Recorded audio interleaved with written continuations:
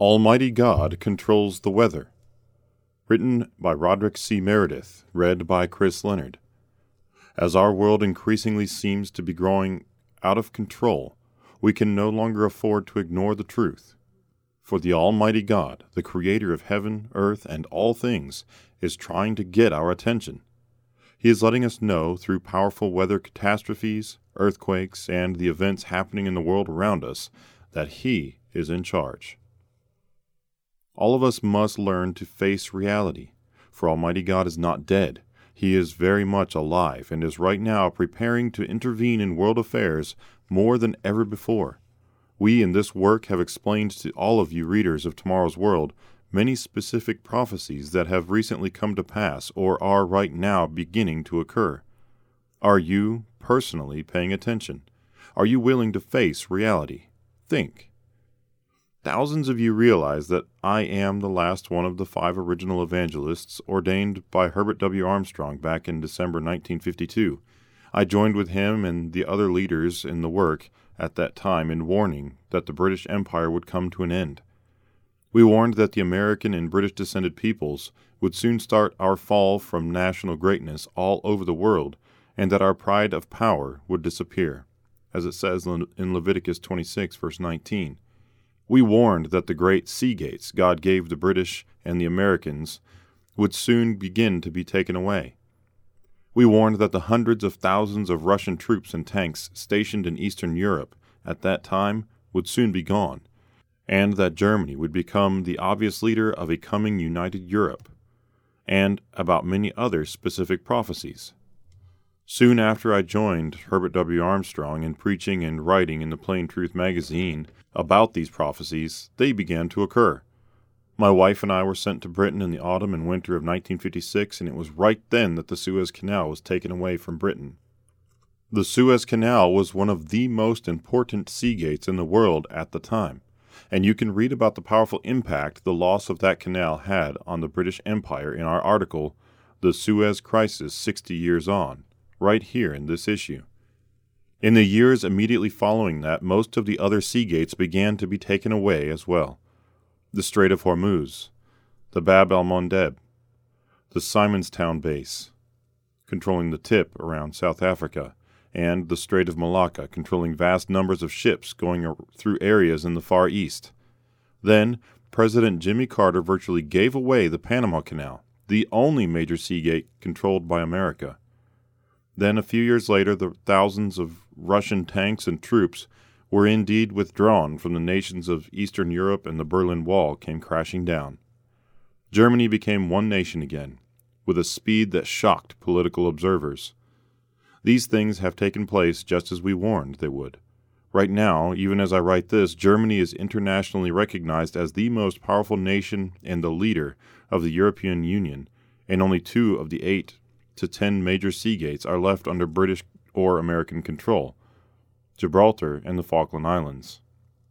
And those of you who carefully follow world news know that both of these are constantly under siege in the media, with Argentinians constantly claiming that the Falkland Islands belong to them, and the Spanish trying to gain control of Gibraltar and kick Britain out.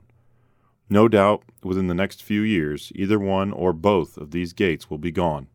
Then, as we might say, they will be all gone. My friends, these prophecies are not tiny events. They are affecting hundreds of millions of human beings and hundreds of billions of dollars in international trade and commerce that have to go through the great sea gates. To paraphrase the Bible, these massive events were not done in a corner. But this same great God, the God of the Bible, also has specifically predicted absolutely massive occurrences in the weather and related events to soon come upon us. I am including, along with prophesied drought and famine, terrible fires that always come as a result of these. And I'm including earthquakes, which God also controls in the same way He does the weather. For God is indeed El Shaddai, God Almighty. All of us need to really understand this and its obvious implications, for this fact is going to affect your life and the lives of all your children and loved ones in the near future. It is God who controls the weather. Even recently, news reports described the terrible earthquake that struck central Italy, killing almost 300 people. Entire villages were devastated so powerfully that they may never be able to be rebuilt. Also, the entire American West is beginning to go into the most serious drought in recorded history, and many areas are burning up with fire. At the same time, the opposite has occurred in parts of Texas and Louisiana, with a terrible flooding in the Baton Rouge, Louisiana area completely devastating the lives and properties of tens of thousands of people. Please remember, the Bible itself makes it very plain that both the Old and New Testaments are inspired by God, and Jesus Christ constantly quoted the Old Testament as Scripture, the very word of the Creator. In Amos 4, verses 1 through 9, Almighty God prophesied to the peoples of Samaria, in verse 1, the ancient house of Israel and the ancestors of the British descended and American peoples. Also I gave you cleanness of teeth in all your cities, and lack of bread in all your places. Yet you have not returned to me, says the Lord. I also withheld rain from you, when there were still 3 months to the harvest. I made it rain on one city, I withheld rain from another city. One part was rained upon, and where it did not rain, the part withered. So 2 or 3 cities wandered to another city to drink water, but they were not satisfied. Yet you have not returned to me, says the Lord. I blasted you with blight and mildew. When your gardens increased, your vineyards, your fig trees, and your olive trees, the locust devoured them. Yet you have not returned to me, says the Lord. Verses 6 through 9. So God describes how he will cause it to rain too much on some cities and withhold the rain from others. And yet, as God said, his people will not repent and return to him. And please remember, my friends, all of these prophecies I'm quoting were written centuries before the modern climatologists have come out with their predictions about global warming, whereas a few years ago they predicted global cooling, neither of which have happened to any great extent yet. For it is Almighty God, not the modern weather scientists, who actually controls the weather. Do you personally begin to get it? In his major Olivet prophecy in Matthew 24, Jesus Christ describes the key changes and events that absolutely will come about and are coming about at the end of this age.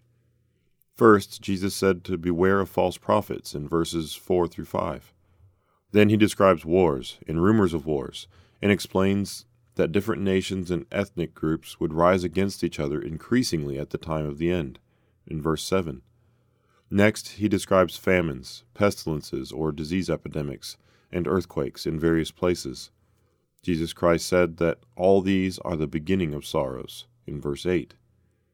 Then Jesus prophesied that his true servants will be delivered up to tribulation and hated by all nations for his sake, in verse 9. All this will soon come about within the lifetimes of most of you reading this right now. Elijah prophesied bad weather. Do you remember Elijah the prophet? Many do, but they usually forget that he demonstrated God's absolute control over the weather.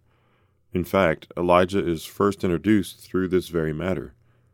In 1 Kings 17, verse 1, And Elijah the Tishbite, of the inhabitants of Gilead, said to Ahab, As the Lord God of Israel lives, before whom I stand, there shall not be dew nor rain these years, except at my word. But why had God inspired Elijah to prophesy total drought for a period of 3 years? The answer was found when Elijah finally presented himself before the wicked king Ahab. Then it happened, when Ahab saw Elijah, that Ahab said to him, Is that you, O troubler of Israel? And he answered, I have not troubled Israel, but you and your father's house have, in that you have forsaken the commandments of the Lord, and have followed the Baals. 1 Kings 18, verses 17 and 18. And the New Testament directly validates this Old Testament account. For in the book of James, written by the brother of Jesus Christ, we find these inspiring words in James 5, verses 17 and 18. Elijah was a man with a nature like ours, and he prayed earnestly that it would not rain. And it did not rain on the land for 3 years and 6 months. And he prayed again, and the heaven gave rain, and the earth produced its fruit. Have we in the United States, Canada, and Britain forsaken the commandments of the Lord, as Elijah condemned King Ahab for doing? The answer is rather obvious. And will we receive the same kind of punishment that the land of Israel did back then? We have the answer from the Word of God. Malachi 3, verse 6, "For I am the Lord, I do not change." As the New Testament puts it, in Hebrews 13, verse 8, Jesus Christ is the same yesterday, today, and forever. Notice Solomon's inspired prayer acknowledging God's direct control over the weather. 2 Chronicles 6, verses 26 and 27. When the heavens are shut up and there is no rain because they have sinned against you, when they pray toward this place and confess your name, and turn from their sin because you afflict them, then hear in heaven and forgive the sin of your servants, your people Israel, that you may teach them the good way in which they should walk, and send rain on your land which you have given to your people as an inheritance. In Isaiah 29, verse 6, God says of Jerusalem, "You will be punished by the Lord of hosts with thunder and earthquake and great noise, with storm and tempest, and the flame of devouring fire." Again, God says, "I change not," in Malachi 3, verse 6, the King James Version. He did punish ancient Jerusalem with earthquakes and storms. Now he is beginning to punish the modern descendants of ancient Israel in the same way. God controls the earthquakes. After a recent earthquake in Southern California, some local news writers asked, why pick on Los Angeles? The better question would be, why not? Los Angeles is widely regarded as the entertainment capital of the world. More rotten, vile movies and television shows featuring murder, mayhem, and illicit, perverted sex are produced in Los Angeles than any other place in the world. California has long been regarded as the leading edge, quote-unquote, of seemingly every form of perversion known to man. The great God, who rules over men and nations, has every right to punish degenerate and rebellious people and nations who have forsaken his laws and have not appreciated his great blessings. The people in California, and in most parts of the English-speaking world, have in the past had many chances to learn the truth if they had any genuine interest. God's basic ethical standards, summed up by the Ten Commandments, are generally well known, not hidden, esoteric knowledge. Maybe a good shaking up will get people's attention. Speaking to our ancestors, the great God says, in Jeremiah 3, verses 2 and 3, "And you have polluted the land with your harlotries and your wickedness. Therefore the showers have been withheld, and there has been no latter rain. You have had a harlot's forehead. You refuse to be ashamed." Be honest. As a professing Christian nation, we have polluted the land with our modern adulteries, perversions, crimes, and murders, including the butchery of some 50 million unborn children since the United States Supreme Court legalized abortion in 1973, along with countless other acts that are abominable in the sight of the God of heaven. Is he then justified if he withholds the latter rain from those who disobey him, or if he strikes the earth beneath our feet?